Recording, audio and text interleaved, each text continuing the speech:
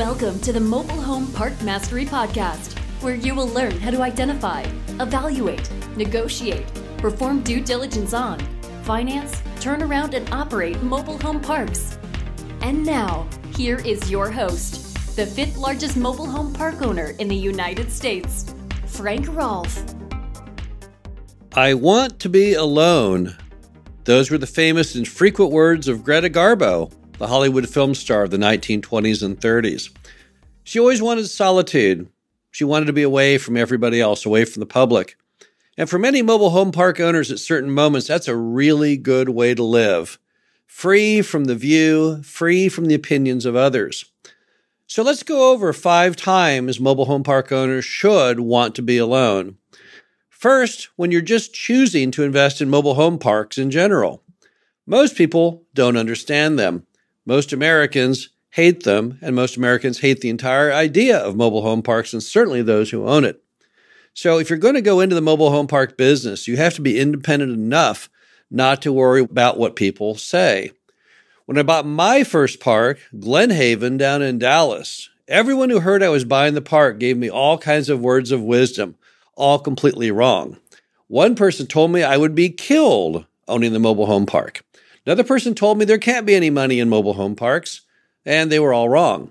In fact, I found quickly in the field myself, the mobile home park industry was nothing like the stereotype that I had been taught thanks to the United States media.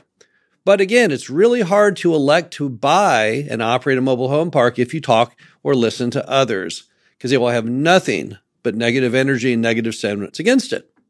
Another time is when you're buying that mobile home park, it's very important often that you might want to close separately from the seller.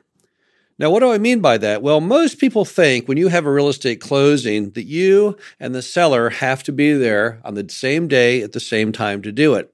But that is a fallacy. What really goes on is the title company prefers to do it that way because it's simple for them. They have both parties there. They turn to the page. There's 2 signatures. They have you each sign, and then they notarize, and they move to the next. And if they do it separately, they'd have to do that thing 2 times. So clearly, for their own selfish reasons, they would rather have you close together. But as you'll soon find out in your mobile home park career, it doesn't work that way. You can have people close in different cities even. So why would I then prefer to close separately from the seller? Well, here's why. When you are at the closing and the seller is signing over documentation and giving up an asset, which is often their only asset and their only large asset, and something they built from scratch and spent their whole life on, things can get a little strange. It can be a very emotional time for them. They feel almost like they've sold out something valuable, that they've let people down, perhaps the manager and the residents. And they're always looking possibly for some out at the final moment. If you're there, minding your own business, they can suddenly turn on you because they believe that you were the culprit that forced them to give up this precious asset, even though it was their idea. They wanted to sell. They listed it with the broker. They agreed to everything from day one. In the final moments, things can get really strange. I've seen deals blow up right before me, fortunately not one that we're involved in, but I've seen deals that blow up because people choose to close at the same time. And in that one brief moment together, the seller, who's been very, very happy and very, very supportive of the buyer, suddenly turns on them, seemingly overnight, over the most trivial items. So it's often best to, again, close separately from the seller. Another time when it's a good thing to be alone is that you need to stay physically separated from the residents in the mobile home park. Here's the flow. Here's the organizational chart. You have residents. You have the manager. The manager reports to you. The residents do not report to you. If you mess up the org chart, things are not going to work effectively. People are going to look at the manager only selectively as being in power, but if they don't like what the manager says or does, they're simply going to go to you as the owner to try and have you override it. It doesn't work as a business. What needs to happen is you have a manager. They manage the property. They are the point of contact for the resident. If the resident is unhappy, they need to voice that frustration to the manager, and then the manager can then contact you. But you cannot widely disperse your phone number your contact information to all the residents. Now, that's not entirely true. We also fully recommend that every park owner have a helpline. This is a phone number and an email address, which is where people can contact in case of problems. You've got to have that channel, because what if your manager goes rogue and nobody can reach you, and yet the manager will not tell you exactly what's going on?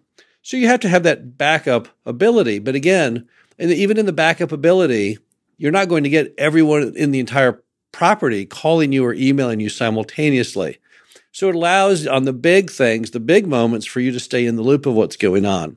But on day-to-day activities, you don't need to manage. That's why you have the manager.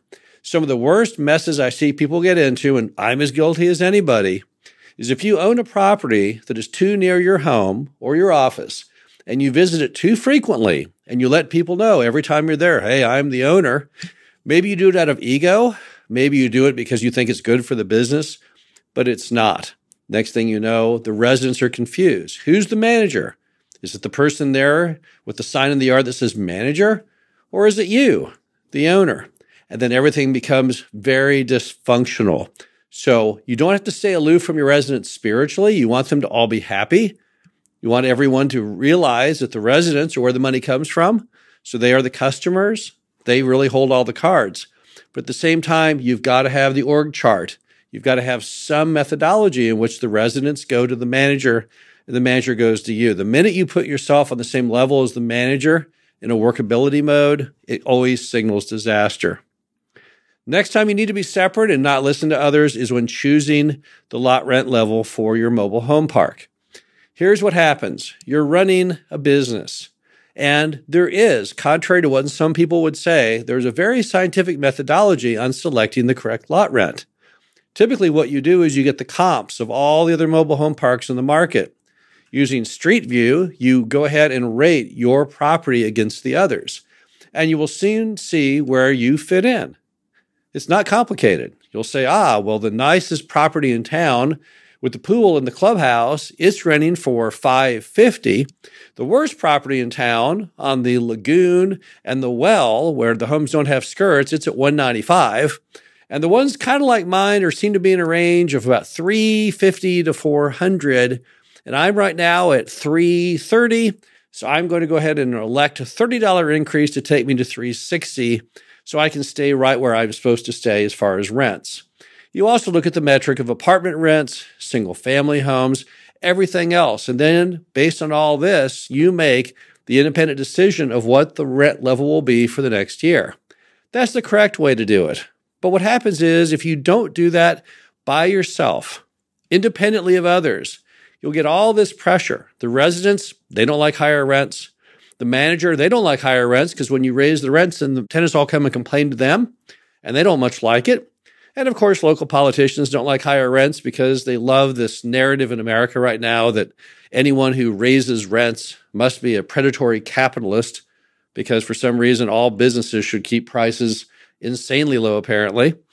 And that's not really going to get you where you need to be. I think you need to put on a white lab coat when choosing rents and look at the whole thing. But remember, you are a for-profit business, and there is a thing in America called the right to elect your rents. If you're not in a state with rent control, then rents can be set by you to whatever limit you want.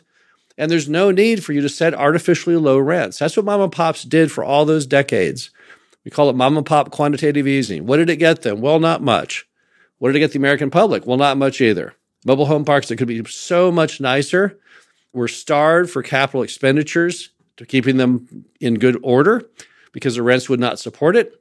And as a result, people had a lower quality of life than they could have. And now you, as the person bringing that mobile home park back to life, you're going to need to set the rent levels that do allow for capital expenditures going forward and do allow you to make it a nice, clean, safe, affordable place to live that people can be proud of.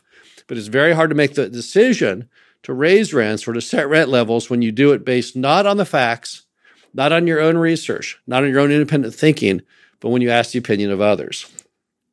Finally, visiting the park. Whenever you go and visit your mobile home park, the most essential thing you must do is not tell anyone you're doing it. You need to be totally independent of knowledge of your manager or anyone else of the day and time of your arrival. In fact, it doesn't hurt to let them know it can't possibly happen. Tell the manager, yeah, I'm going on vacation starting next Wednesday, when in fact you start showing up on Thursday because they didn't expect it could possibly happen. When you keep people in the loop of your movement and when you will arrive at the mobile home park, here's what actually happens. They fake it. They stage it. It's the only time of the year, perhaps, they mow it properly. Make sure everything is picked up. Make sure there's no trash in the trash enclosure. But that's not fair. That's not what you want to see. You're going there to see what it looks like every day. You want to see the actual daily performance, not some trumped up attempt at making the park look better than it ever has before. So you must never tell the manager when you will be there. Now, you'll say, well, but wait now, if the manager doesn't know, how will I meet with the manager? I would rather not meet with the manager and catch them off guard and see what's really going on the property than to prearrange the meeting. You can always talk to the manager by phone. You can always talk to the manager by FaceTime or Skype. That's not really essential. What's essential is that you see for yourself what your residents see every day. And the only way you'll be able to know truthfully and fairly what they see is if you arrive unexpected. It's just the only way to do it. So the bottom line is Greta Garbo was completely correct. I don't think she ever owned a mobile home park. Not sure she ever owned any real estate at all. But there are times when you definitely should want to be alone. This is Frank Rolfe, the Mobile Home Park Mastery podcast series. Hope you enjoyed this. Talk to you again soon. Thank you for listening to the Mobile Home Park Mastery podcast. Be sure to visit us at mhpmastery.com to subscribe to the show, read our show transcriptions, and access all of our great information on mobile home park investing.